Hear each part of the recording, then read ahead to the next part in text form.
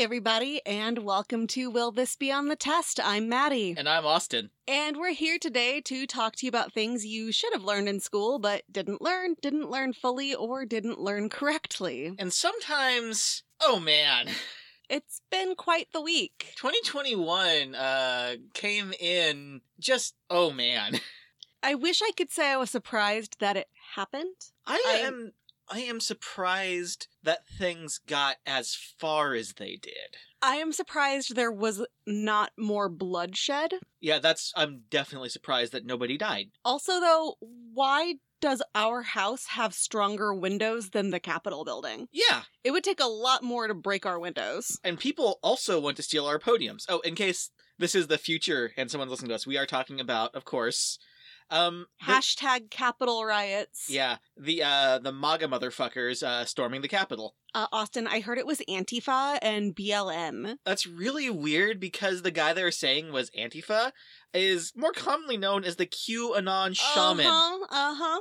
And there was several, prominent white supremacist leaders, in the background of those photos. It's like, no, this wasn't Antifa. You're just a fucking idiot. The FBI has actually come out and been like, stop saying it was Antifa and BLM. We have zero evidence of any involvement from anybody other than the Trump supporters. Oh, and everyone's saying, look at his tattoo. That's an Antifa tattoo. And it's like, that's a tattoo from a video game called The Division, in which it's a bunch of military people killing American citizens for some reason. That after, the government collapses. Yeah. Yeah, so it's been one hell of a week. I'm sitting there, and I was just checking the Georgia election results. Thank you, Queen Stacey Abrams. Yes. Okay, let's focus on, the really great thing that is Stacey Abrams, who, the more I learn about her, the cooler she is. She wrote romance novels. She's a big Buffy fan. She loves Doctor Who. And more importantly, she is... she's saying, your fandom doesn't really matter. We can all get along as different fans of stuff. And that's, the most unifying thing I've ever heard anybody say. Yeah, I could see our 2024 ticket being Kamala Harris and Stacey Abrams in either direction. Yes. And I'd be on board with that. But, I was looking for those results, and then I went into 538, and it was like, hey, I saw this tweet just pop up. And that is how I thought it was happening. The news sources didn't pick it up for at least about 15 minutes after that happened. By that time, Twitter was all over it. I had sent Austin a Twitch live stream of what was happening. We are both trying to work while this is also going on, and... Yeah. And then there was that report that they'd taken the state house in Kansas, too, and it turned out they'd just been let in because it was rainy. They weren't causing any problems other than, existing. Yeah. Ugh, it was nuts. At least they've been arresting the people, because the podium guy has been arrested, the QAnon shaman has been arrested, Zip tie guy has been arrested. The guy who was at Pelosi's desk claims he was just looking for a bathroom, which I know when I have to go to the bathroom, I love to stop, steal some mail, and pose for photos with my feet up on a desk. Uh-huh. So everybody's, the optics of them not immediately arresting people, not good. I figured they were going to start, let's just, there are websites dedicated to contacting them with the people you recognize. There's Instagram pages for that. And I think the goal, regardless of the optics, was we already know that there are bombs. We don't know what else they have. Let's handle this using the technology that they have so graciously let us use with their own fucking photos. And look at how amazingly well the police can de-escalate a situation and just let it right out and then go in and arrest the bad actors later. Yeah. Oh, and also, I was saying to Austin earlier, well, the reason they had to arrest the people at the other protest is because it was known they weren't committing any crimes, so it would be a lot harder to justify later because you can't say you're scared. Yeah. And we've just been seeing the people arrested from social media. We don't see the people who've been arrested from shit they've got from, the Capitol surveillance systems, because there's security cameras everywhere. Yes. Yeah, I lived in DC and there are social security cameras everywhere. Social security cameras. So it's been quite the week, and I am nervous about going up towards the actual inauguration day, which is coming up in 10 days, I think now. 10 days-ish. Oh, I did do some research on the 25th Amendment because I considered covering it this week, but I figured by the time this came out, it would be decided whether or not they were going to do it. They're not. Here's the thing. Everybody's like, oh, all they have to do is make a quick decision and then we'll know whether or not he's out. No. That's not how this works. Impeachment could go faster if McConnell bothered to call people back, which he won't. No. But basically, they have to get a simple majority within the president's cabinet. Now, there are not a lot of rules set down for this. We've come up across this a lot in the last year, that they have all these things that they can do, but they've never set forth rules for because they never thought it would happen. He needs a simple majority. They aren't sure whether or not an acting cabinet member is allowed to vote. There are 2 or 3 acting cabinet members right now. Then with Elaine... cabinet members that have been, like, they're doing the job but haven't been, like, approved by the Senate. Yes. And one of them, there's a whole thing with the Dreamers DACA stuff that he wasn't allowed to sign off on that he did.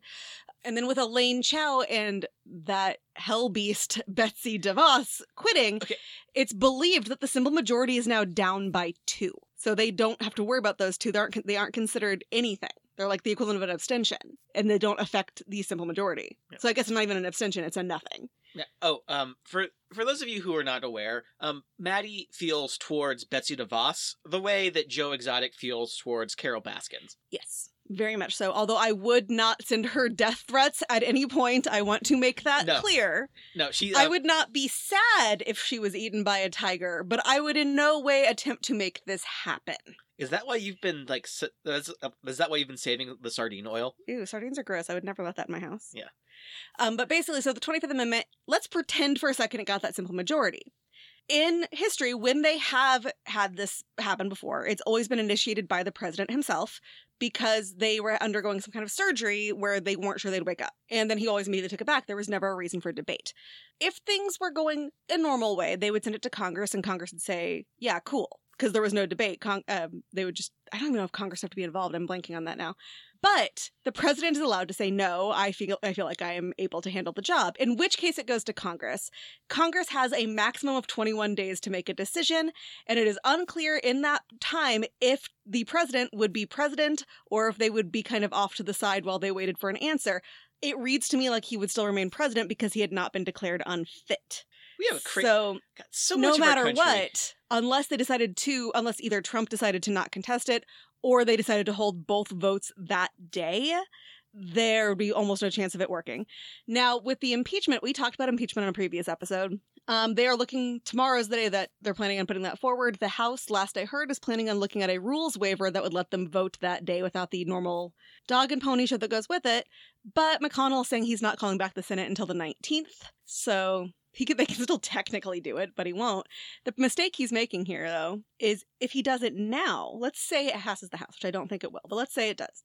If it passes now, the Republicans still have a majority in the Senate. By the 19th, the Republicans have a good chance of not having a majority in the Senate. So let's say that it does pass the House, and then let's say for some reason they have to call it on the 19th or even in the morning on the 20th. They could have a Democrat majority then. Yeah. They still need, like, what is it, 2/3 to I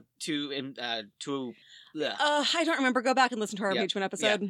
It's crazy. But basically, the best we can hope for is him taking his ball and going home. Well, at least he's banned from Twitter. Oh my god. And he's banned from Cash App and WhatsApp and TikTok. Yeah, it's like basically if there is an online platform, they have banned Donald Trump from it. Yeah, I saw Snapchat said he was not allowed to post anymore. And I'm like, I'm sorry, I have questions. Donald Trump was on Snapchat? Was he sending pictures of himself like little puppy filters? What was happening here? So it's... I think like we should start doing an over-under, though, on how fast Melania is divorcing him after this. It is 12:01 on January 20th. There is going to be a divorce paper in his hand. Also, where is he going to be at 12:01 on January 20th? Scotland told him he can't come. I think... he's planning on going to Alamo, not the Alamo. Just I'm not Alamo. sure if he knows that. Yeah, I'm sure he thinks he's going to the Alamo and not this tiny town on the border of Mexico that happens to be called Alamo. I think he's just going to bolt across the border. Oh, Mexico's going to be like, no, thank you. He built a wall there. He's not going to make it. Hey, we've seen that walls don't do anything. They're going to do something to Donald Trump because he's not going to be able to climb that wall. So he just shot himself in the foot. He thinks he can just run across the border into Mexico and yell base and be fine. But nope. Yeah, Alamo, Texas has under 20,000 people there, and it is farming and retirement communities. Oh, so they're his fans. And there's a wildlife refuge, so not his fans. This is probably the kind of place that has been saying, don't build the wall because you're going to destroy the animals. I don't know that for sure. I actually haven't bothered to look into it too much, but I don't know. I think he really does believe that it is the Alamo and not Alamo. Either that or they're saying Alamo, Texas, and they got an Alamo rent-a-car parking lot. That's all of these three are equally good options based on what we know, and I'm just so tired, but just give me some brief amusements. And also, it's not exactly his target demographic, because according to Wikipedia, Latinos are 78% of the population. Oh no. Yeah, he thinks he's going to the Alamo. Oh dear. Because he is not going to have a, that's my other worry though, since I saw that he was going to Alamo, Texas. I'm like, who is he bringing to this place that is going to have a large Latino population? So, be careful if you live in Alamo or near Alamo. Be careful. Yeah. Well, are you ready to get started? I'm sure we're very popular with small towns in Texas. Oh, we probably have like a huge listenership in small town Texas. But yeah, because, out of our 15 listeners, at least 12 of them are in small town Texas. Yeah. So are you ready to get started? I'm not ready for anything this week. It's okay, because I am ready, because I'm going to talk about something weird. Like, unlike we usually do, where I talk about something very serious. Mm-hmm. I am going to talk about a very, very, very short war. This is like an amuse-bouche of a war. So what does it come before? 'Cause I'm pretty sure an amuse-bouche is a kind of appetizer. I'm not sure, but I'm pretty sure. I don't know. Anyway, it's an appetizer of a war. It's itty-bitty. It's a small plate. It's tapas.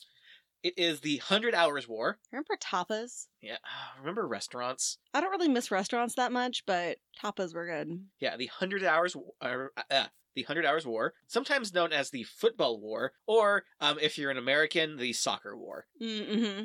Now, this is one of those cases where the story kind of outstrips the reality, because it's called the Football War, but it's not really about football. It's involved. It's about soccer. But it's not really about it. And you'll see these like BuzzFeed listicles where it's like, wow, you won't believe how soccer started a war.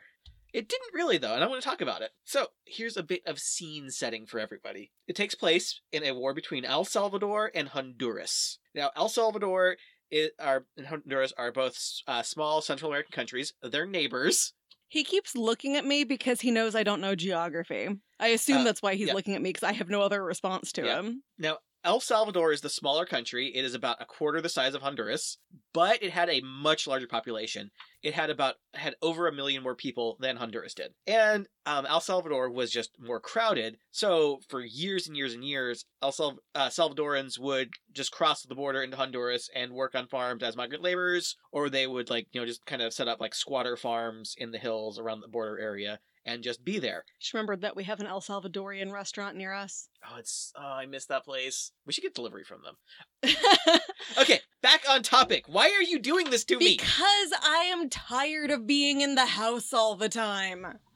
So there was about 30,000 migrants at the time this happened, or about 20% of Honduras' population were Salvadorian migrants. And this was it worked okay until 1963, when there was a military coup in Honduras, and Oswaldo López Areno became in charge of the country. He was part of, he rose to power so they could fight communism from coming to power, coming over from Cuba, because, we have to stop the rise of communists. In reality, it was people were mad that American fruit companies owned a lot of the land and were kind of wrecking the economy and just siphoning money out of the country. But we never do things like that. And they were wanting to stop that. So you can kind of guess how America got involved in this one. Imagine if it had been oil. Oh, if it had been oil? Holy shit. So, needless to say, he wasn't hugely popular with, the general public. And, so he had an election and won it by a landslide, but there was lots of claims that it was fraudulent. I didn't find anything of if it was or not, but it's not really important in this situation. He was also very openly being bribed by the American fruit companies, so they wouldn't have to pay taxes on their bananas and on their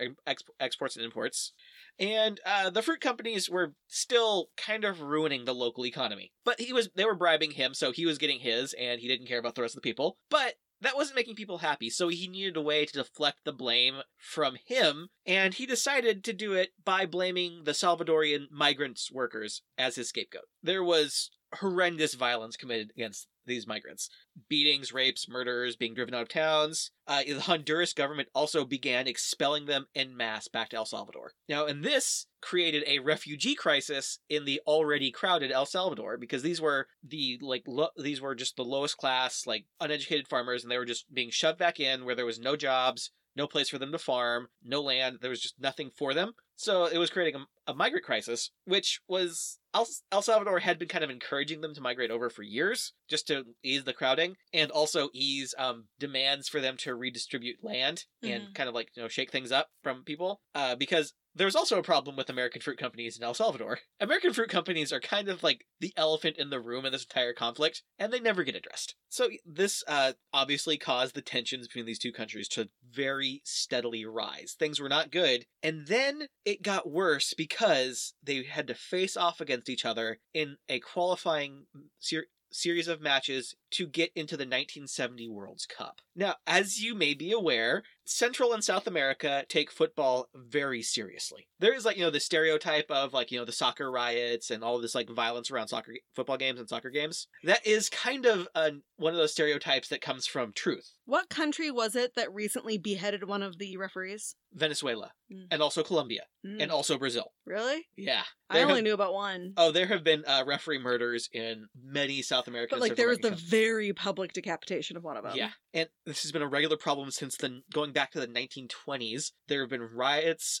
Referees have been assassinated. Players have been beaten and killed for doing poorly, or they've had to go into hiding for, like, you know, missing a save or doing something. There's actually a player who scored an own goal in which he, like, accidentally kicked the ball into his own goal and lost in the game, and he was murdered for that very publicly. So, very seriously, like, they make like American sports fans seem tame. And so just these games became a matter of national pride on top of people being already fanatic about it, because these two countries are kind of like in a slow boiling feud, and this is kind of like a way to unleash some of that. So let's go to the first game. The first game took place in Honduras. The Honduran fans started off well before the game by camping out in front of the hotel the Salvadorian team was staying at, and honking horns, chanting, throwing rocks at windows, just being loud and annoying so the other team couldn't sleep. And it kind of worked, because the next day, the Salvadoran team was exhausted, and they didn't play well, and in the last minute, Honduras scored a goal and beat them. This was devastating, and it got even more devastating when a fan was actually so upset by the loss, she killed herself. Like, in the stands? No, at home. Okay.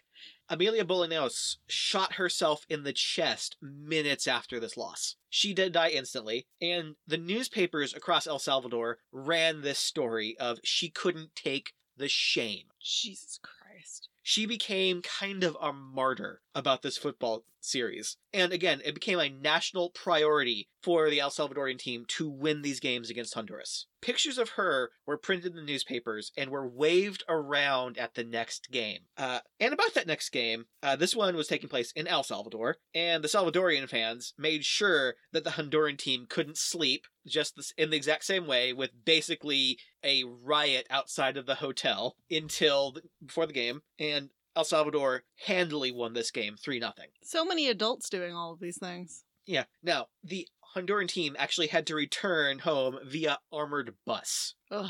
Because they were under attack all the way to the border. People were throwing rocks, like, you know, just throwing stuff at this bus as it went by. By accounts, the coach actually said, "We are lucky that we lost, otherwise we would die." Mm-hmm. And, of course, this was also a matter of national pride in Honduras as well, and following the match, in a fit of national pride, attacks against the Salvadorian migrants escalated. So this continued, in which there was low-level violence across the border when it came to Game 3, the deciding game in Mexico City, to determine which team would go to the World Cup. Now, Mexican authorities were prepared for trouble. They brought in extra police from all over. So this game was in Mexico? For extra security. It was in Mexico City. Game 3.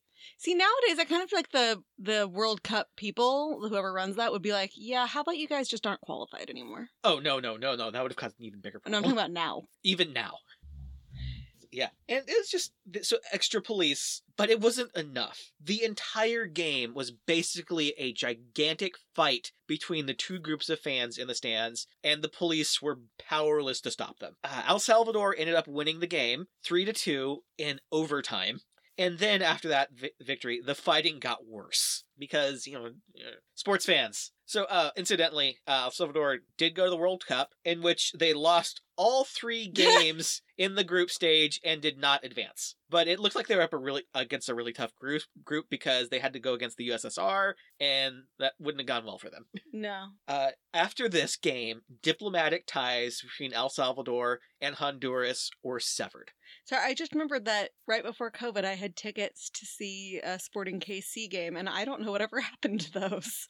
Oh yeah, I forgot about that. Well, obviously, I was like, I know the game was postponed and then canceled, and I never heard anything again. I got the tickets from my company, so I'm sure whoever purchased them is the one who got the email about it. Yeah. But I was like, was I supposed to get an email? Was I supposed to let my company know that I got an email? Because I didn't get one. Yeah. I know that's exciting, everybody. Oh man, Sporting KC games are fun though. Yeah. I mean, there's no like massive fights and national pride on the line, but no. Although I went to a game, soccer's funny. Like I've when I watch soccer, there's always at least one person who, my favorite one was when they realized they were about to like lose the point. The guy stops, he looks around, and then he falls down crying and acts like he hurt himself. And I'm like, bro, you are on a Jumbotron. We can all see you. Meanwhile, hockey players like, oh, I'm going to lose. I'm going to beat you then. I love hockey. Love hockey. And of course, if the violence against the Salvadorian migrants was bad before, it just became so much worse after this. In fact, it became so bad that El Salvador actually had to take action. And if they also managed to expand their territory and take big chunks of Honduras in the process, hey, so be it. Yay. So on July 14th, 1969, El Salvador invaded Honduras. Their attack started when passenger planes with explosives strapped to their sides acted as kind of impromptu bombers and crippled Honduras's international airport and basically grounded their air force for a little while. So that's how it started. Then 30,000 Salvadorian soldiers, supported by light tanks, invaded up the 2 main roads from El Salvador into Honduras. They met very little resistance at first and almost made it all the way to the capital. But then, with some aid from Nicaragua and a series of victories in the air, which 3 Salvadorian planes were shot down, and that basically guaranteed Honduras air superiority in this war. 3 airplanes. Which, by the way, this was the last war in which both sides used piston-powered propeller planes. They were both like relics from World War II. Both sides had relics from World War II, and this is the last war in which those were both used on both sides. So yeah, this is a little fact.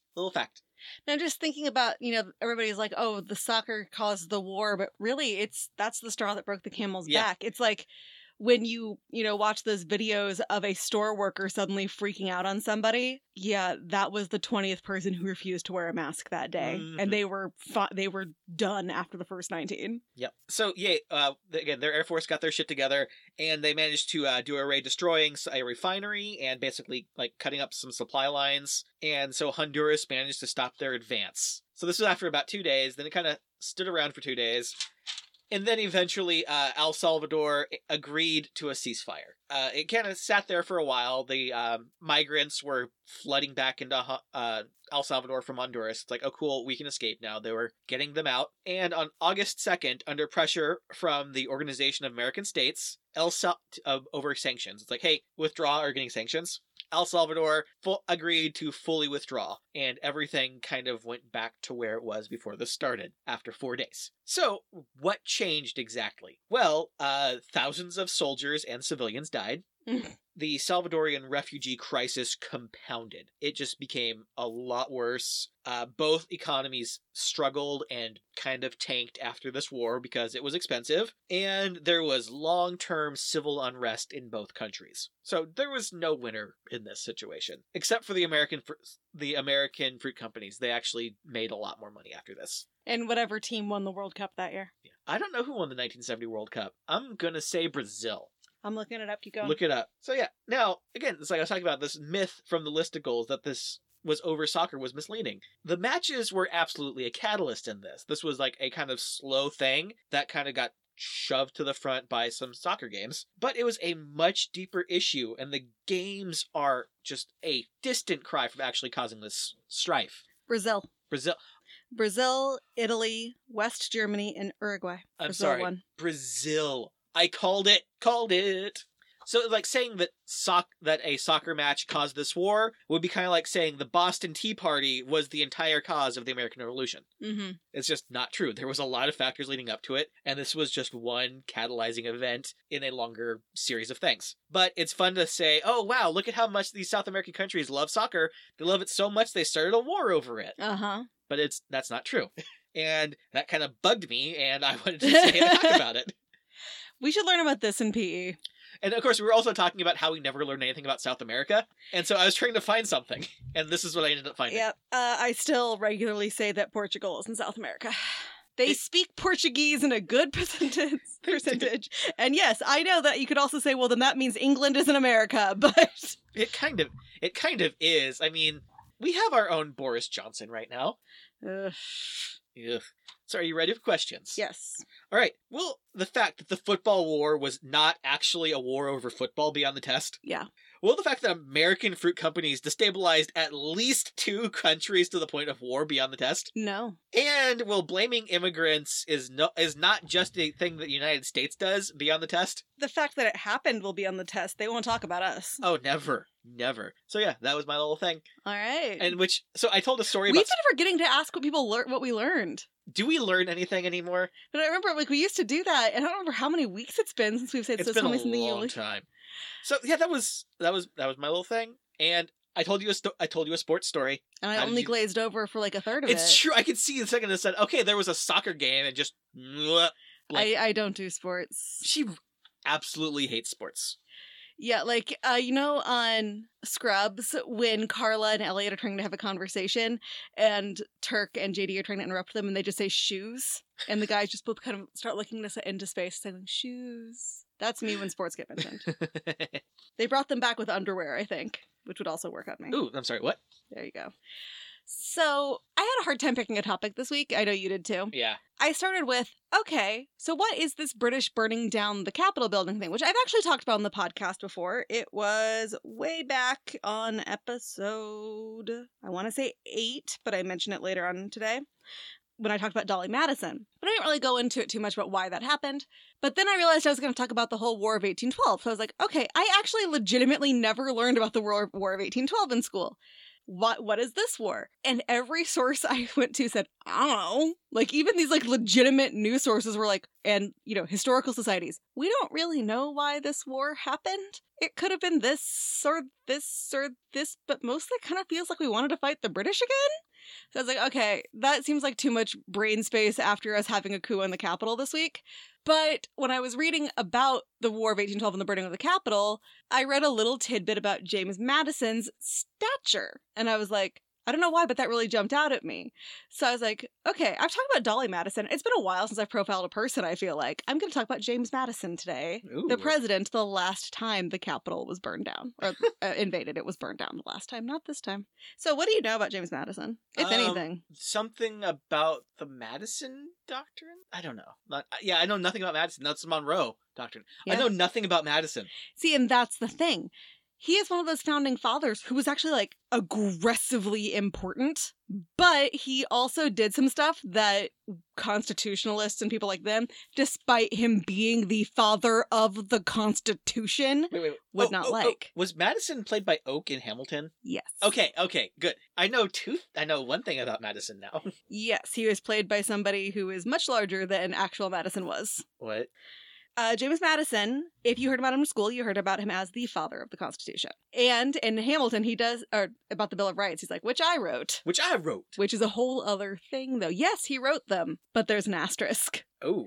There's an asterisk on all of these things. Oh, my. And he had some interesting beliefs that are actually really complicated and very hard to get into the short amount of time I have. So I'm going to do my best, but if you're interested, go find a book. James Madison, born March 16th, 1751. on Belle Grove Plantation in Port Conway, Virginia. He was the oldest of 12 children. 6 of his siblings made it to adulthood. His parents were James Madison Sr. and Nellie Conway Madison. His dad was a tobacco planter on a 5,000-acre plantation with 100 enslaved people working for him, making him the largest landowner in the area. So he was important and rich. As you might expect, Madison grew up under a lot of privilege. He had a tutor named Donald Robinson. A lot of people didn't have opportunities for education, let alone a private tutor, who taught him math, geography, and languages, particularly Latin, from 11 to 16. At 16, he studied under someone named Reverend Thomas Martin to further prepare for himself to go to college. Now, most Virginians who went to college back then went to the College of William and Mary, but Madison ended up not going there because he wasn't in the best of health, and the climate at the school would have made it much worse. Oh no, his delicate constitution. So he went to the College of New Jersey, now called Princeton, in 1769. Now, the health thing. It's debated. He was definitely small, because remember I mentioned his stature. He is the shortest president at 5'4". Oh, he's little. And he was 100 pounds soaking wet. He rarely got above 100 pounds. Oh my god, this guy's like my sister's size. Yes, he is a very small guy. He spoke so quietly that he was hard to hear, and they say it's because his voice was so weak. He often had, I forgot to write it down, bilious fever, which basically means jaundice, and something that kind of appeared like epilepsy. It seems he was declared too frail for military service, so even when he became the second in command for the Orange County Militia, he wasn't allowed to fight. There was one big incident in 1775 when he was undergoing a militia drill and he collapsed, and this happened from time to time after that. He would either have full collapses to daydreaming with difficulty getting him back, which is a type of epilepsy or evidence of something similar to epilepsy. But there was no, as far as I could tell, no precipitating incident to this. There wasn't a head injury, nothing like that. This type of seizure typically goes away before you hit adulthood. This is something that kids get. A lot of kids get it. If your kids are zoning out big time and you're like, hey, they could be having a seizure.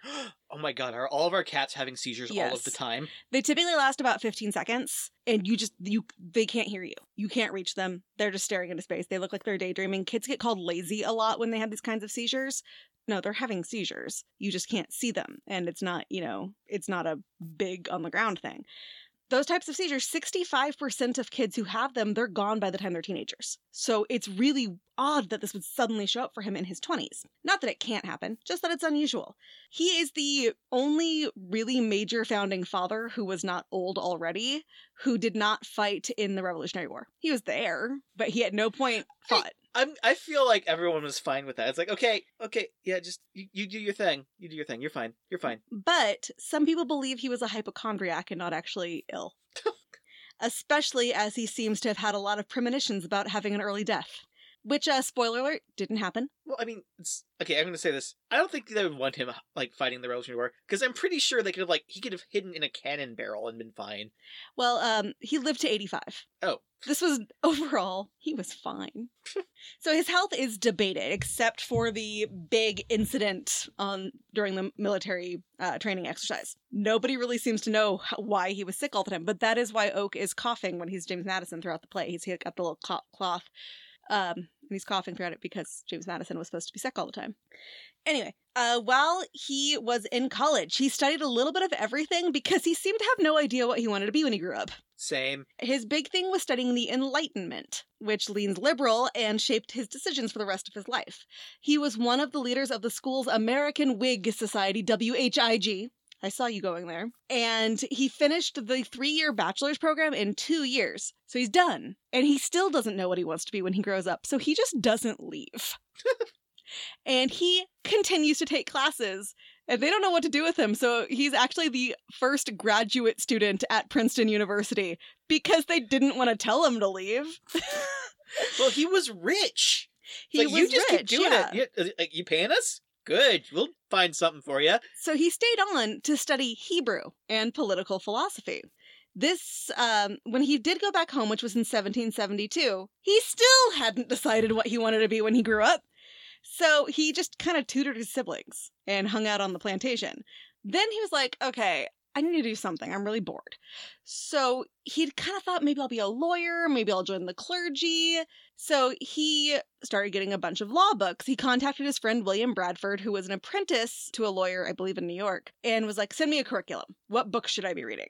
So he never actually tried to become a lawyer, but he studied enough that he, with the way that kind of was set up back then, if he had gotten an apprenticeship, he would have become a lawyer. We've talked a little bit about this in the past, how lawyers didn't have to actually like do anything to become lawyers.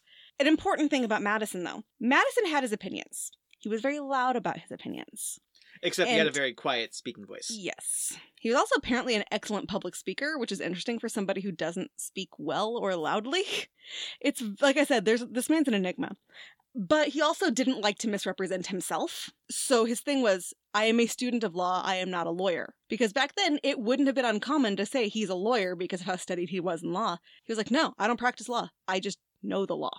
Then the pre-Revolutionary War actions began to ramp up, and he joined the Patriots, which were part of the Continental Congress, as he thought the British had no right to be taxing the colonies like they were. He also wanted the Anglican Church in Virginia to be dismantled, because they had established themselves as the religion in the area. No ifs, ands, or buts. You were that or you were punished. And that flew in the face of freedom of religion. Unlike what we like to believe about our founding fathers, Madison was not religious at all. Later in his life, he said, yeah, Unitarians are okay. But that's as far as it ever went.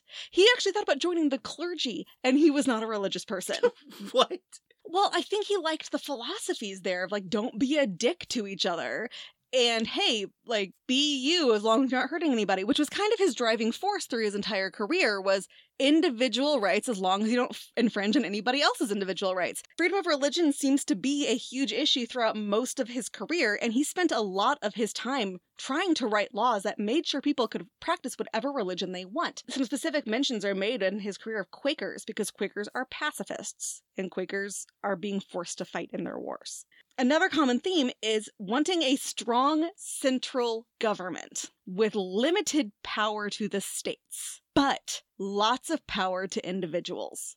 Basically, and guys, this is where it gets really complicated. I did not read somebody's dissertation on him. If you are interested in learning more about how this dude's brain worked, I think the same guy who wrote Hamilton wrote a book on Madison. I'm not sure, but I'm sure there is one.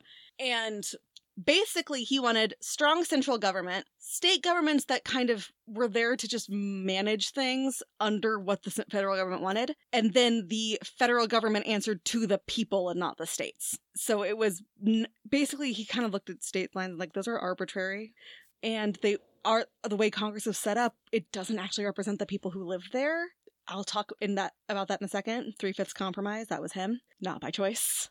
He wanted them to be fully viewed as humans. So he actually was not a fan of states' rights. He was a fan of individual rights and a strong constitution, which makes constitutionalists very confused, because I'm sure they all think that he was like, but my rights, when it talks about states' rights, but not individual rights, because he also was the person who wrote the Bill of Rights, including the Second Amendment, which was not what he wrote. He did write the Second Amendment.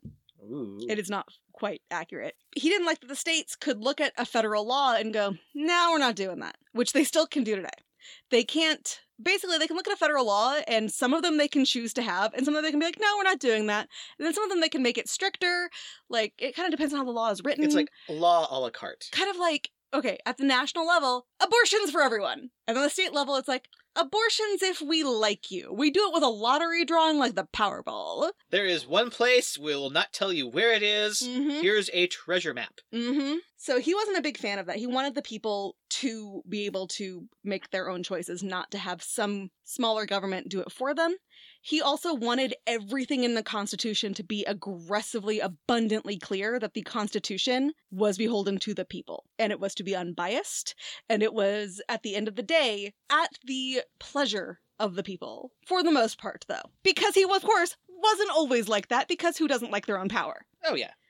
So, like, he's one of those, I've talked about this every time we talk about a person, we don't know what to make of them. Nobody is wholly good or wholly evil, except for some very specific exceptions. Me. In which most of those, wholly evil. Mm-hmm. In 1774, he got further involved by taking a seat on the local Committee of Safety, which oversaw their Patriot Militia.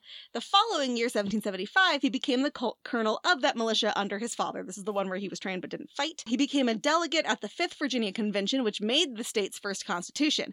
At their constitutional convention, he demanded they change the Virginia Declaration of Rights to say equal entitlement rather than tolerance when it came to religion. So you didn't have to tolerate people's religions. You had to give them the same privileges your religion got. Yes. Unsurprisingly, during this time, he became friends with Thomas Jefferson, governor of Virginia. He ran for Virginia's House of Delegates in 1776 and lost. He says he lost because he didn't bribe his voters with alcohol like the other side did. And we've talked about this in the past, too, the history of voting, that you were basically drunk when you voted for a very long time. And he was like, that doesn't seem like a way to make an informed decision, because that's one thing that came up with him a lot, is an enlightened populace. Enlightened. Well, who decides what enlightened is? Yeah. Madison does.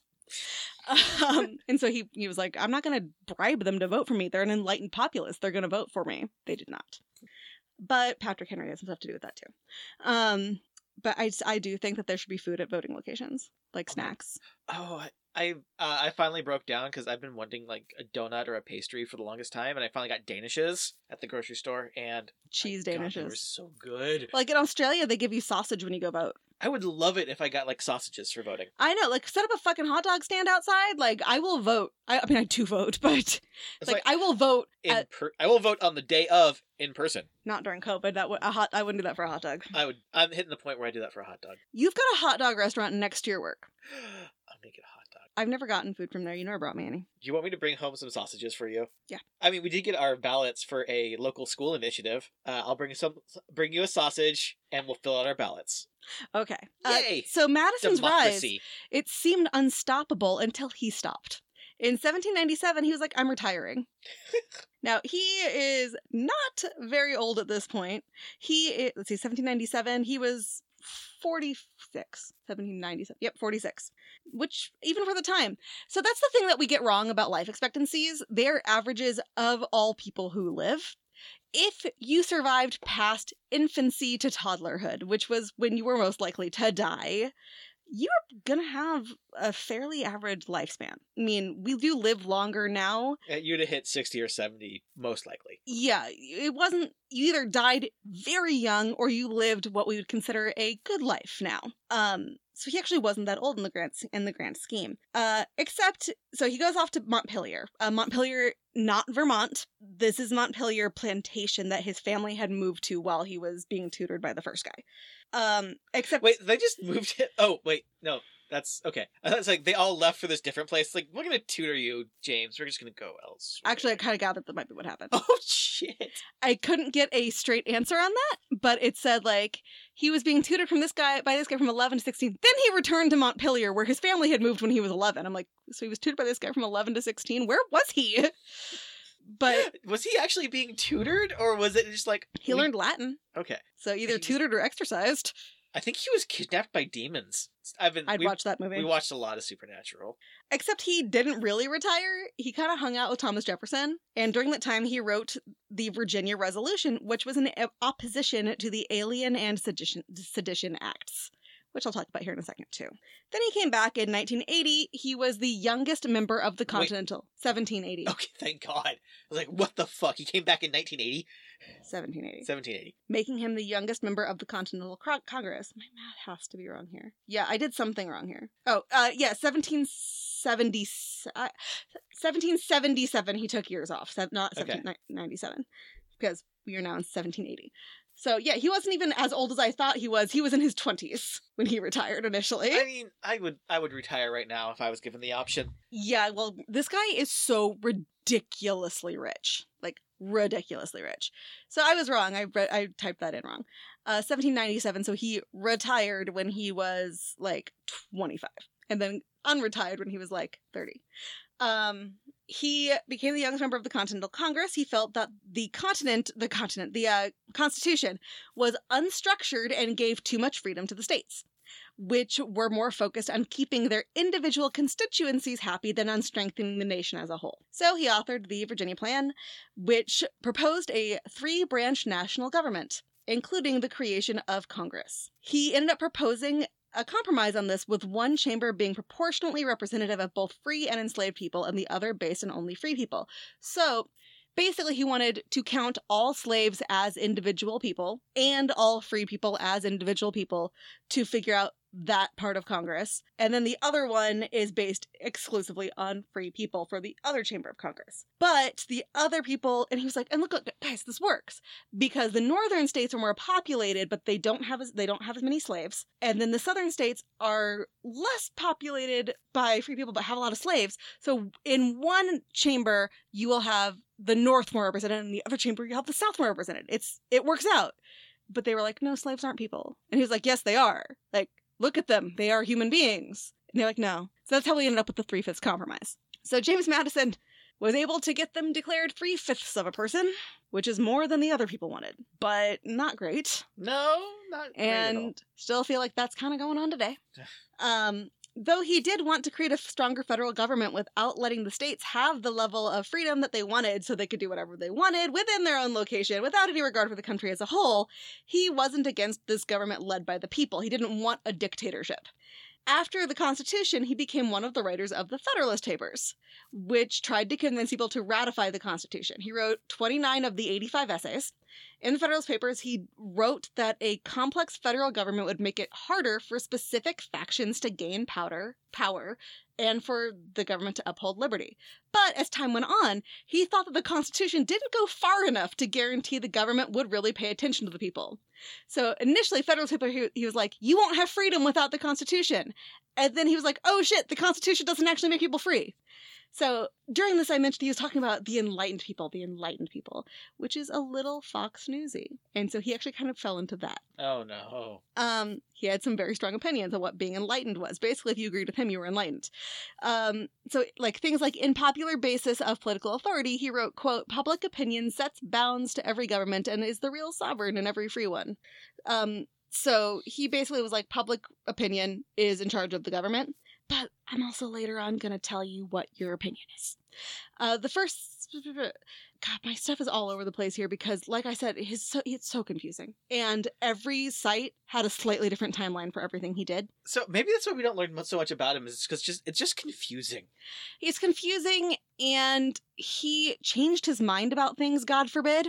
What? And that's un-American. The slavery thing is kind of a complicated topic with him. And he didn't think the Constitution was perfect, and he didn't really like the Bill of Rights. But I'll talk about that, like I said. But like I mentioned earlier, he doesn't like to be misrepresented, so he actually hated being called the father of the Constitution. So with all this, he was like, the Constitution's a good thing. That's what the Federalist Papers were for. Ratify it, ratify it, ratify it. He wrote the Constitution, really. We give all that to Jefferson, but I'm like, no, he wrote the Declaration, not the Constitution. James Madison was like, yeah, I didn't write this. It was a bunch of us who wrote it, so stop saying I wrote it. So during all of this, he also went on to found the Democratic Republicans, which was America's first official political party. This continued his belief that people should be enlightened. That's where he became Fox News, through a publication called the National Gazette, which was highly biased, and they wrote attack pieces on people and issues he and Jefferson didn't like. Now, granted, it was more like, I guess, like MSNBC, because it was kind of comparatively liberal. Then comes in Patrick Henry. And by then, I mean, he's been here the whole time, but I wasn't sure where to stick him. We tend to not talk about Patrick Henry too much. I only have a vague idea who he is. Give me liberty or give me death. Okay. That's it. Didn't he die? I believe he got both at some point. Okay. So we didn't talk about him probably because he didn't like the Constitution like at all. He felt it overdid it on the federal government and posed a threat to individual liberties, which is funny because that's exactly like what James Madison was trying to do. Was like, no, James Madison was like, I need this to give lots and lots of liberties to individuals. And Patrick Henry was like, but you're doing the opposite. So you can imagine how well they got along. He initially battled against the Virginia Constitution, lost that, promised he would accept it and become a good citizen, and then turned out he lied and basically tried to cause all kinds of shit because he lost. Okay, in my head, like, he is just John Mulaney at this point, just like, and I lied, like a liar. So instead, he tried to do things like change the structure of the government. including who decided who got to make war happen. Madison was like, you are trying to overthrow the government, sir, and you are trying to create a Southern Confederacy. Wow. Patrick Henry had a lot of power in Virginia, so he told the Virginia legislature that if they liked constitutional amendments, they needed to oppose Madison as a senator, and told them that Madison getting elected would result in Virginians dying. That also contributed to his loss in the election, where he blames it on the booze. Patrick Henry. Patrick motherfucking Henry. Despite James Madison being a notoriously quiet person, when he spoke, people tended to listen. And so he'd become known as proficient public speaker, despite the fact that he also couldn't speak. And that's how he managed to basically be like, Patrick Henry, go fuck yourself. So while Washington was president, like I said, we're jumping around because nothing is linear in this story. Mm-hmm. Madison was in Congress and generally supported Washington's side. However, there seems to be disagreement about whether or not Madison liked the Bill of Rights, which he wrote. Some sources say he was against them and was forced to write them. All sources kind of seem to believe that he didn't think they were foolproof enough in ensuring liberties. Some say he proposed them to begin with, but he had a list of 20 instead of 10, which we do know is true, that he did have 20 instead of 10, with the goal of keeping it from infringing on individual liberties, because that was his thing. It's like, okay, you're making me write this list of things we're doing, which are really vague and still give us too much power. We do know that he wanted to expand the preamble, we the people, in order to form a more perfect union, blah, blah, blah. Is that it? Yeah, that's it. He wanted to expand it and have that actually be the second paragraph. The first paragraph was going to be really punching home to everybody. This is about the people, not about you. You don't get to change things just because you're the politician and you want the power. You are going to change things if and only if it is for the benefit of the people, not the government, not you, the people. And they told him to shut up. And he was like, but isn't that what we're for? Shh, no, that's what we're saying. So he lost. He tried to have it be more explicit about ensuring the individuals had power. He tried to further strengthen the three branches of government so that they couldn't interfere with one another. Executive, judicial, legislative, separate branches, period, end of story was what he wanted. That also got noed. And then he had the version of the Second Amendment, which said that, the first part was still there, which was the right to bear arms because you have to have a militia, blah, blah, blah. There's a second sentence with the addition that people who are religiously scrupulous about guns can't be compelled to engage in military service. He wanted it in the Bill of Rights that you can't basically draft people if they have a religious objection. Where now, you can draft people regardless of their religion and make them go through a whole fucking process and maybe not make them. At the time, militias were local people and you were compelled to do it either legally or socially. You did not have a choice in this. So some Quakers were paying their neighbors to take their spot because they, the Quaker, couldn't do it because of their religion. Those Quakers would then get put in jail because it is immoral to pay somebody to go fight for you, but it is not immoral to force somebody to go fight. Yep, there's a disconnect in this. Yes. This was ultimately ruled against because they wanted to give power to states and not individuals. So they wanted to let the states decide whether or not you could force somebody to be in a militia. They didn't want to let individuals have the right to say no. And it indicates that they found the right to bear arms was not for individuals, but for the glory of the government. It was not about individuals at any point, by a lot of interpretations. Huh. After this came the Alien and Sedition Act. And because we were afraid of war with France. This almost tripled the residency requirement years for citizenships, let people be arrested and deported if they were citizens of a country we were fighting. It was men only, then they expanded it to women. And it let the president deport any non-citizen believed to be plotting against the government, regardless if it was peace or wartime. So, yeah, and yes, some of this still exists today. We still can deport people because we're at war with their country. Wow. It's got a different name now. I thought about changing my topic and covering that instead, but I was like, no, you are 3/4 done. And you could also not have freedom of speech or the press. That was part of the Alien and Sedition Act, is you couldn't say anything bad about John Adams or the Federalists or you'd go to jail. And people did. People went to jail for this. As you might imagine, the debate over this is a big part of why Jefferson won the next presidential election, though parts of it still stand today. During the Jeffersonian presidency, Madison did help finalize the Louisiana Purchase. I started to add some stuff about that. And then I was like, fuck this. That needs to be its own episode because it was illegal. And Madison, with his whole rights of the people, did not care that it was illegal. And it infringed on people's rights. Are you crazy? Like, land that cheap? No, you buy it. Don't care what the law says. So I talked at length about Dolly Madison back on episode 8. And a lot of what happens from here on out involves her. And I don't want to get into all of it again. So go back and listen to episode 8 if you really want to know. Also, Dolly Madison, way more interesting than James Madison. Yeah. I'm just putting that out there right now. I know I'm talking about James right now. Go back to episode 8 if you are bored and listen about Dolly, because Dolly's crazy. I was like, wow, Dolly was the charisma. I'm guessing, like, was he married to her when he ran for Senate and lost to Patrick Henry? No. Yeah. See, she was the winner in this. She was the winning part of this formula. No, they got married when he was in his 40s. Yeah, that's why he lost. He didn't have Dolly to make him look like not a whiny nerd. That's pretty much what happens to him for the rest of his life, is Dolly is actually the president. No one will convince me otherwise. Yeah. Like, he makes the decisions, but Dolly kind of tells him whether or not he gets to make the decisions. And then she translates the decisions for everybody else. And then she does snuff with a bunch of male politicians, and they all think she's pretty scandalous, but she makes them talk to each other. And diplomacy happens because of Dolly Madison. So this is describing us to a shocking degree. Especially you doing snuff with politicians. All the time. I'm not sure what snuff is. I think it's ground up tobacco that you snort up your nose. Too, but I'm not sure, because I think it also might be what you put up in your lip that is not chewed. I always thought you snorted snuff, but I could be wrong. I think it goes up between your. I think it's like a piece of tissue. I don't know.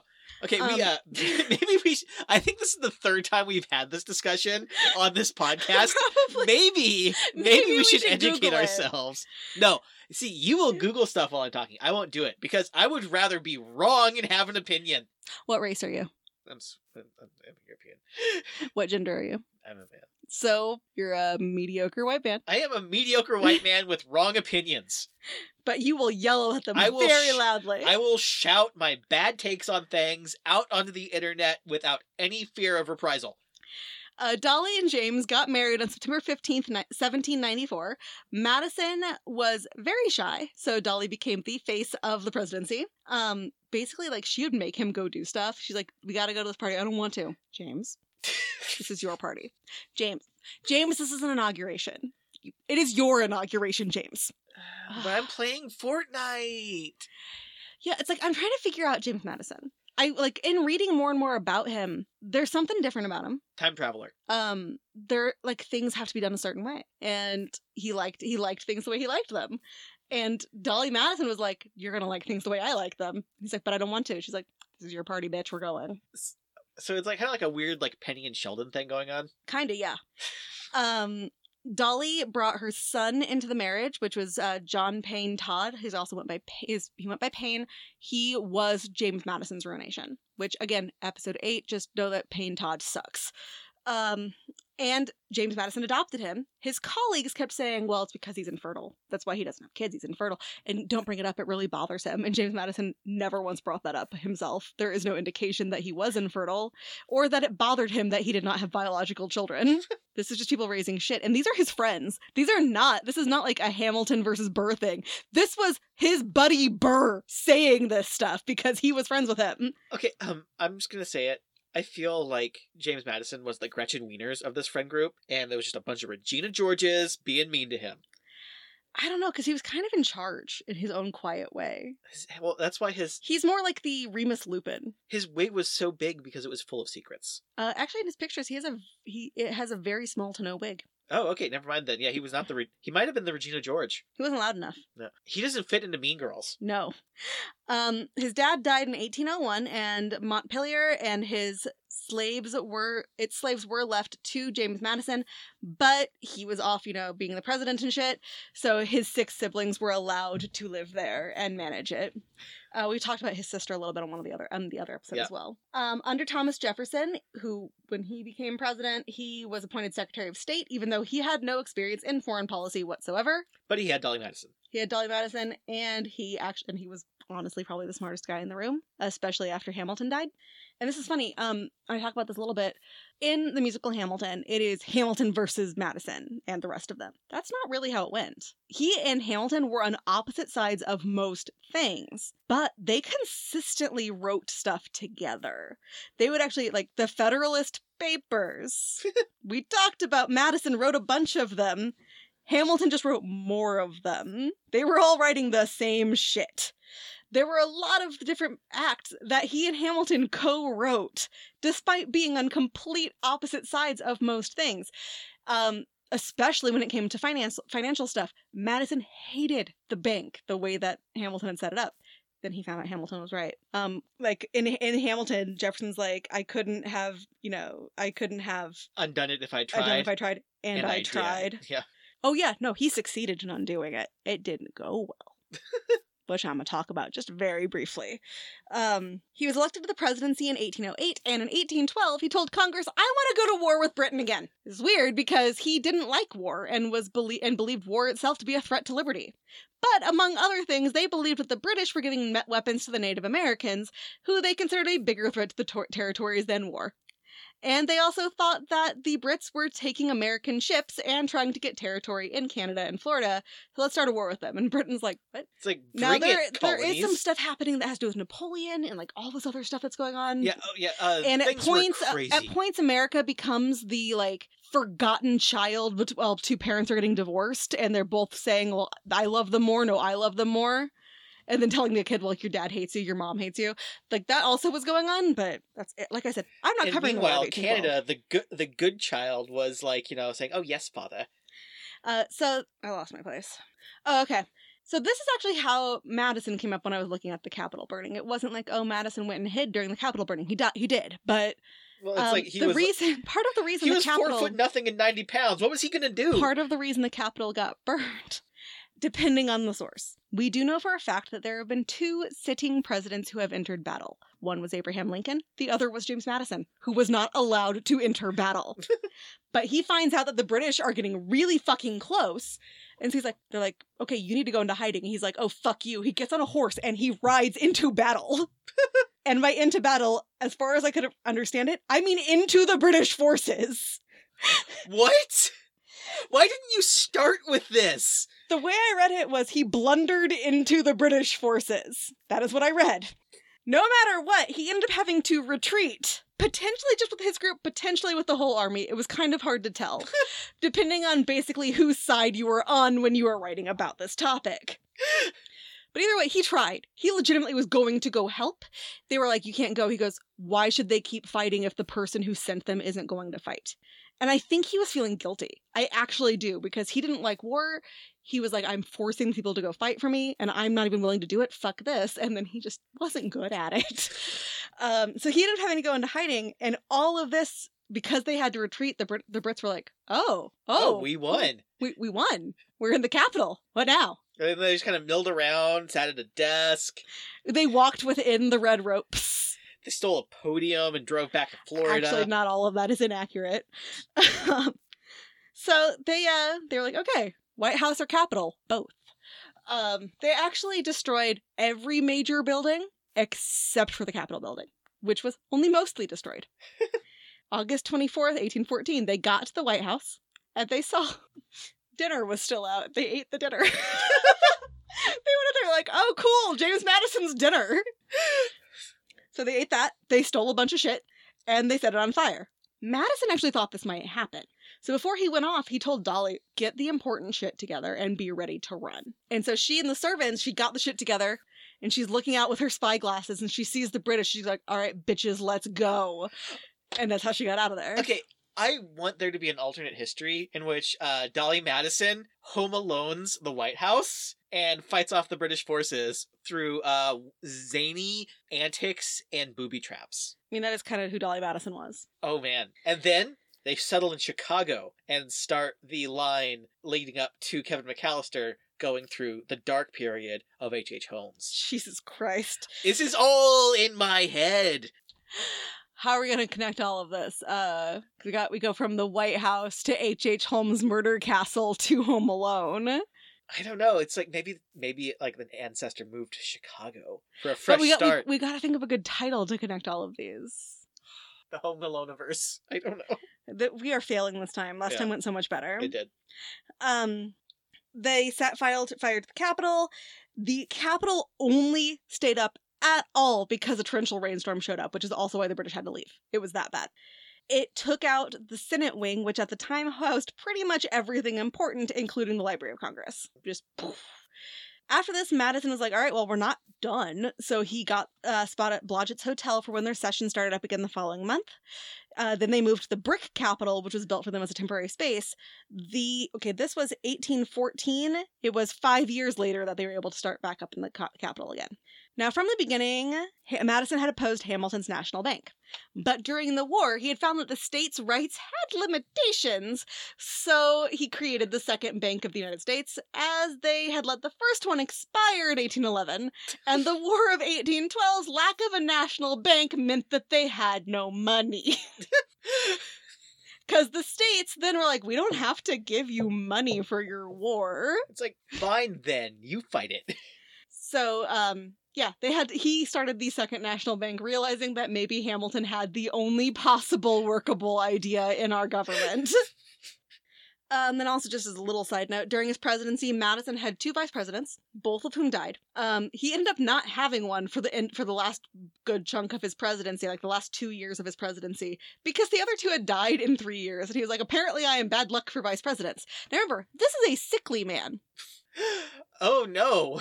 He has ridden into battle and ridden out. He's married to Dolly Madison, which just has to be exhausting. And now he has outlived 2 vice presidents. He seems fine. Yeah, this is a good plan.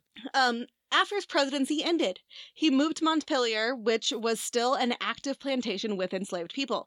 His stance on slavery was super weird. He once wrote, quote, "We have seen the mere distinction of color made in the most enlightened period of time, a ground of the most oppressive dominion ever exercised by man over man." He was openly against slavery at the Philadelphia Convention, to the point where he believed the importation of newly enslaved people needed to be ended immediately. In the 1780s, he thought that freed people weren't going to be able to integrate, so he's talked about establishing colonies to send them back to in Africa, and he was president of the American Colonization Society, which created Liberia. What? Yeah. I thought Monroe was the one who did that. He was the president of it. Huh. Monroe probably did more. Because they named a city, they named their capital after him, yeah. Monrovia. But then, between 1819 and 1821, he said that they should extend slavery into the West. You know, the Louisiana Purchase territory. Ultimately, while he didn't like slavery on an intellectual level, he also didn't think a lot of action was needed and that it would go away on its own. He thought that as we expanded to the West, it would just go away. He didn't want to have to take those actions. But there's no way it would have just gone away. It's like, well, look at how much money we're making. Mm-hmm. And that goes back to the problem that we keep talking about, is that our founding fathers had a lot of idealism issues. They thought people were better than they are. So James Madison, in theory, didn't like slavery, and he never really freed his slaves. But based on what I've read about him and about Dolly, I think he wanted to, but her piece of shit son made them so poor, and basically Madison was having to pay for this kid to not be killed by the mob, more or less, that he didn't have a choice if he wanted to be able to continue to pay for any kind of lifestyle. So yes, you always have a choice. I'm not saying that this was okay. The way he saw it, his options were to end up destitute or continue to have slaves. And by all accounts, his slaves were treated well. He did not allow physical injury to them. He made sure that they were eating. He made sure that they, had reasonable health care for the time. Like, he knew that they were people. And he didn't seem to like that he owned them, but he also wasn't willing to not own them. And this is a stupid trap that people get into. It's like, well, they were treated well. No, they were owned. They were still owned. They had no autonomy. They were maybe provided for if they were lucky, and they could be sold to yes. And that was one of his things too, is he always I will not sell my slaves. I know they're treated well here. I can't guarantee that elsewhere. I will not sell them, except for fucking Payne Todd. He had to start selling his slaves to pay off Payne's debts. Now, at least in one case, and there was no real talking about just the general one, we don't know how many people he sold, but he did, at least in one case, have it on a guarantee that after X number of years that slave would be freed, and that is what happened. So whatever contract he wrote up was solid. The remaining ones were to be left to Dolly when he died, with the understanding that she would only sell them with their consent, which did not happen because of fucking pain. Pain in my ass, more like it. But she already had very few to begin with because they'd already sold off so many because of fucking pain. And when she died, they were passed on to fucking pain. But when he died, they were freed. Near the end of James's life, he seemed to grow increasingly irritable. Though people aren't sure whether this is about his finances or his health or just the fact that he was getting old, we do know he began to change documents to make himself look better. So up until that point, don't call me a lawyer. I'm not a lawyer. Don't call me the founding the father of the Constitution. I'm not. Oh, I gotta fix these papers. Yeah, it's like James Madison, 6'2", 500 pounds of pure muscle. Okay, that's a big man. I was making up numbers. I'm also tired. James Madison died on June 28th, 1836. I didn't write it down, but I believe he was 85. And he was only like mostly dead up until that because he's only mostly dead. It'll take a miracle.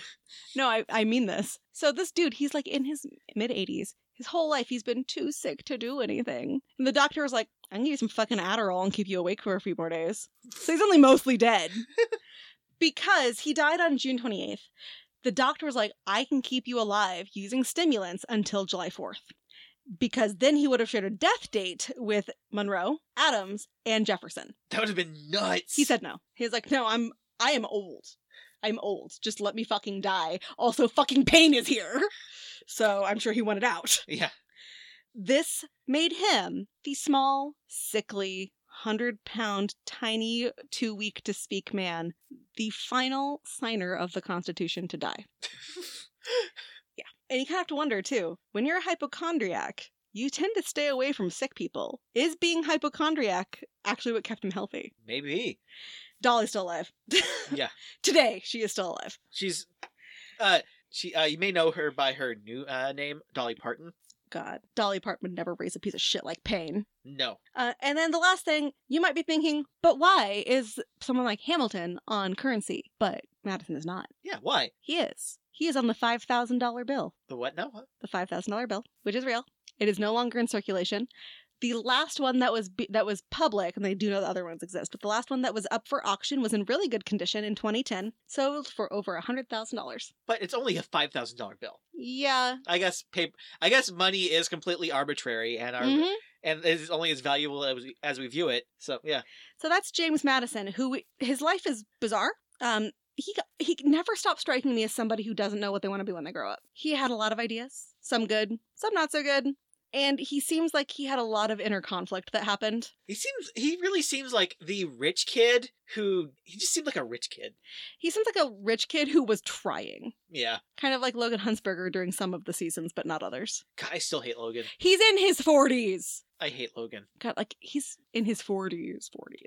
God, we were watching The Prom yesterday and found out, and I was telling Austin, I'm like, okay, Andrew Rannells, like, he can't pass for being in his 40s. That's why they still have him playing somebody who's like 30. He can't pass for being in his 40s. He is 42 years old, it turns out, and I stand by it. He cannot pass for being in his 40s. He is also the same age as James Corden. James Corden, thank you.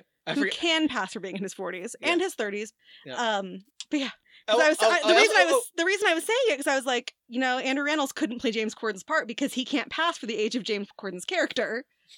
The character, I believe, if I did my math right, is supposed to be 39, which doesn't make sense based on the Broadway production, but based on a line he said in the show. So they're both older than the character is supposed to be based on that basic math, and Andrew Rannells can't even pass for being our age. Yeah, Also, I came across a realization yesterday watching this. I just don't like late night show hosts. Like, something about them just ticks me the hell off. I love him.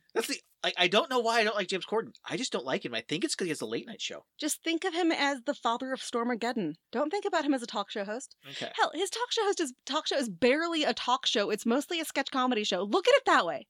Okay. It is a sketch comedy show where they occasionally interview people. That is Saturday Night Live. You like Saturday Night Live? I do like Saturday Night Live. I like it now, but man, I hated it when I first watched it. So I'm just fixing you, is what you're saying. You probably are. after we watched The Prom, tell them what you said. My God, Ryan Murphy was all over this. There was that too. But we finished watching The Prom, and Austin, I was like, put on something else. And he was like, okay. And he goes over and goes, can we watch Camp Rock? Because, first of all, we've been joking about it. It's like, okay, I'm going to watch a different musical that's kind of stupid. And I found out, how many times have you seen Camp Rock? Probably 12. Because? Because of my horrible first marriage? Oh, yeah, never mind. I thought it was because it was stupid and you loved it. I mean, I had no idea you loved Camp Rock this much. I do love Camp Rock. Not as much as High School Musical, but I do love it. Because Demi Lovato is a goddamn treasure, and I love the Jonas Brothers. Also, why are there no drums at Camp Rock? Yes, what is that about? There's a whole character in there. His whole persona is I am a drummer, and they don't let him have drums, and they never give Nick Jonas a drum set, and that is what Nick Jonas does. Like, it's not acceptable. This character literally is drumming in every scene. He walks drumming on stuff. He's got drumsticks in his hands every scene, and he's hitting stuff with drumsticks. There is not a single drum in the entire... There is a tambourine. There is a trumpet. There's a trombone. There are all these things that don't make sense at some kind of rock music camp, but there are no drums. There, again, not a drum. This entire movie. They definitely had people playing instruments they did not know how to play. Yeah. And I love this movie. And also, though, how chill was Demi Lovato character's mom? She was a great mom character. Like, we are at the age now where we're sympathizing with the mom. I spent that entire movie sympathizing with Drum Kid. Yeah, every time Drum Kid showed up on screen, Austin would comment on Drum Kid being there. It's like, Drum Kid! Do you want your questions? Are they about Drum Kid? No. Then fine, I guess. Will this be on the test? James Madison was small and potentially sickly or potentially a hypochondriac. Yes. His views were super inspired by the Enlightenment, and he wanted a strong central government with a focus on individual rights. No, because that would just be really confusing no matter what grade you're in. Yes. It's confusing now, and I'm almost 35. He didn't really know what he wanted to be when he grew up. Oh, that's a tough one because you don't want kids... You want them to know, it's like, it's okay if you don't know what you want to be, but at the same time, it's like, you have to know what you want to be right now. Mm-hmm. In the third grade, are you going to be an engineer? Are you going to be a failure? You have to pick now. He was a founding father during the Revolution who had a major influence over the Revolution but did not fight in a single battle during the Revolution. Yeah, I think that'll be in there. And he seemed to both want the slaves freed and not freed at the same time. Again, probably not, because it's a gray area, and we don't do those. No. So yeah, that is James Madison. Go back to episode 8 for Dolly Madison, because she is something else. Well, this guy, I think if I went and read a couple books on him, I might be a little clearer on what he did. And I can tell you right now, what he did, very important, formed a lot of things about the country. He made a lot of compromises, but the timeline is the biggest thing, and nobody really seems to agree on him. And I wonder if that has to do with him changing his papers, because I bet there are different papers that say different things. Again, yeah, that makes sense. He's just like, he... And then also, if I remember right, and you'll have to check me on the Dolly Madison episode, number 8, I believe Dolly sold some of his papers. Yeah. Which means other people could have done stuff with them. Oh my gosh. I'm thinking, like, what if he had proof of aliens and he edited that out? It's like, no one will believe that the spacemen came to me and told me I'd live to be 85. I'm telling you, aliens, zombies, ghosts, those are the real reasons that cops can turn off their body cams and their dash cams. Yeah. They all know about them. They all know about them. Well, I mean, how many times, like, we couldn't find the body. We know where the murder happened. We found the weapon. We found the person who killed them standing there covered in blood. We just never found the body. Zombie. Yep, that's got to be it. It's the only explanation. Okay, in that situation, though, give me another explanation. Very large birds. Okay. Very large birds. Mothman. Beats. Mothman did not kill the person. The murderer did it. Mothman came to try to save them. Mothman was warning them all that this was going to happen, and they just didn't listen to Mothman. So, right now, it is January 10th. We have 10 days until the inauguration, so you will hear from us once more. Actually, does this come out on the inauguration day? Oh, God, but hold on. What? I don't know. Let me look at a calendar. Weren't you just looking at a calendar? I was looking at the date. Okay. Is inauguration on a Tuesday or a Thursday? It is on a Wednesday. Neither. So yeah, you got you got one more episode after this one. So, folks, stay safe out there. Do not go breaking into federal buildings. That is a federal crime, and you will and should be prosecuted for it handily. And yeah, just be safe. Don't be a terrible person. It's not hard to not be a terrible person. Yeah, and maybe, just maybe, like, don't base all of your decisions off of memes. And if you thought Rudy Giuliani said this was a good idea, do the opposite of that thing. The hair dye. That alone, people. Look at Rudy Giuliani and think, is this the man I want informing me of things? No, he is not. So yeah, make good choices. We will be back in a week. Where can people find us until then? They can find us on Twitter at OnTheTestPod, on Facebook at Facebook.com. The big birds are coming. Facebook. No, this is about Bach the musician. Oh, okay. Facebook.com/OnTheTestPod, Instagram at OnTheTestPod, and our website, OnTheTestPod.com. And my brain just stopped a little bit because I'm thinking all about those Aurora Teagarden mysteries we have to get back to, Austin. Yeah, we've been watching a lot of Aurora Teagarden mysteries, which you thought we loved the romances. The mysteries are better. God, guys, this is what quarantine has done to us. You're talking to people. Yes, we've always loved bad movies, but we went to the Oscar movie marathons every year, and we went out of our way to watch these really important films. And then we'd have a long discussion about Moonlight and why did they make this decision? And Parasite. Parasite was the last movie we saw in theaters. It was the last movie we saw in theaters. This quarantine has made it so that we will watch anything with Candace Cameron Bure or Lacey Chabert in it, and that's all there is to it. Oh, remember how it was almost Cats was the last movie we saw in theaters, and we just barely squeaked in seeing Parasite? Is that accurate, or was Cats after? Cats was the last movie I saw before Parasite. Okay. Oh boy. So guys, please wear a mask so we can get out of this soon. And on that note, let's go watch some Aurora Teagarden and Class dismissed.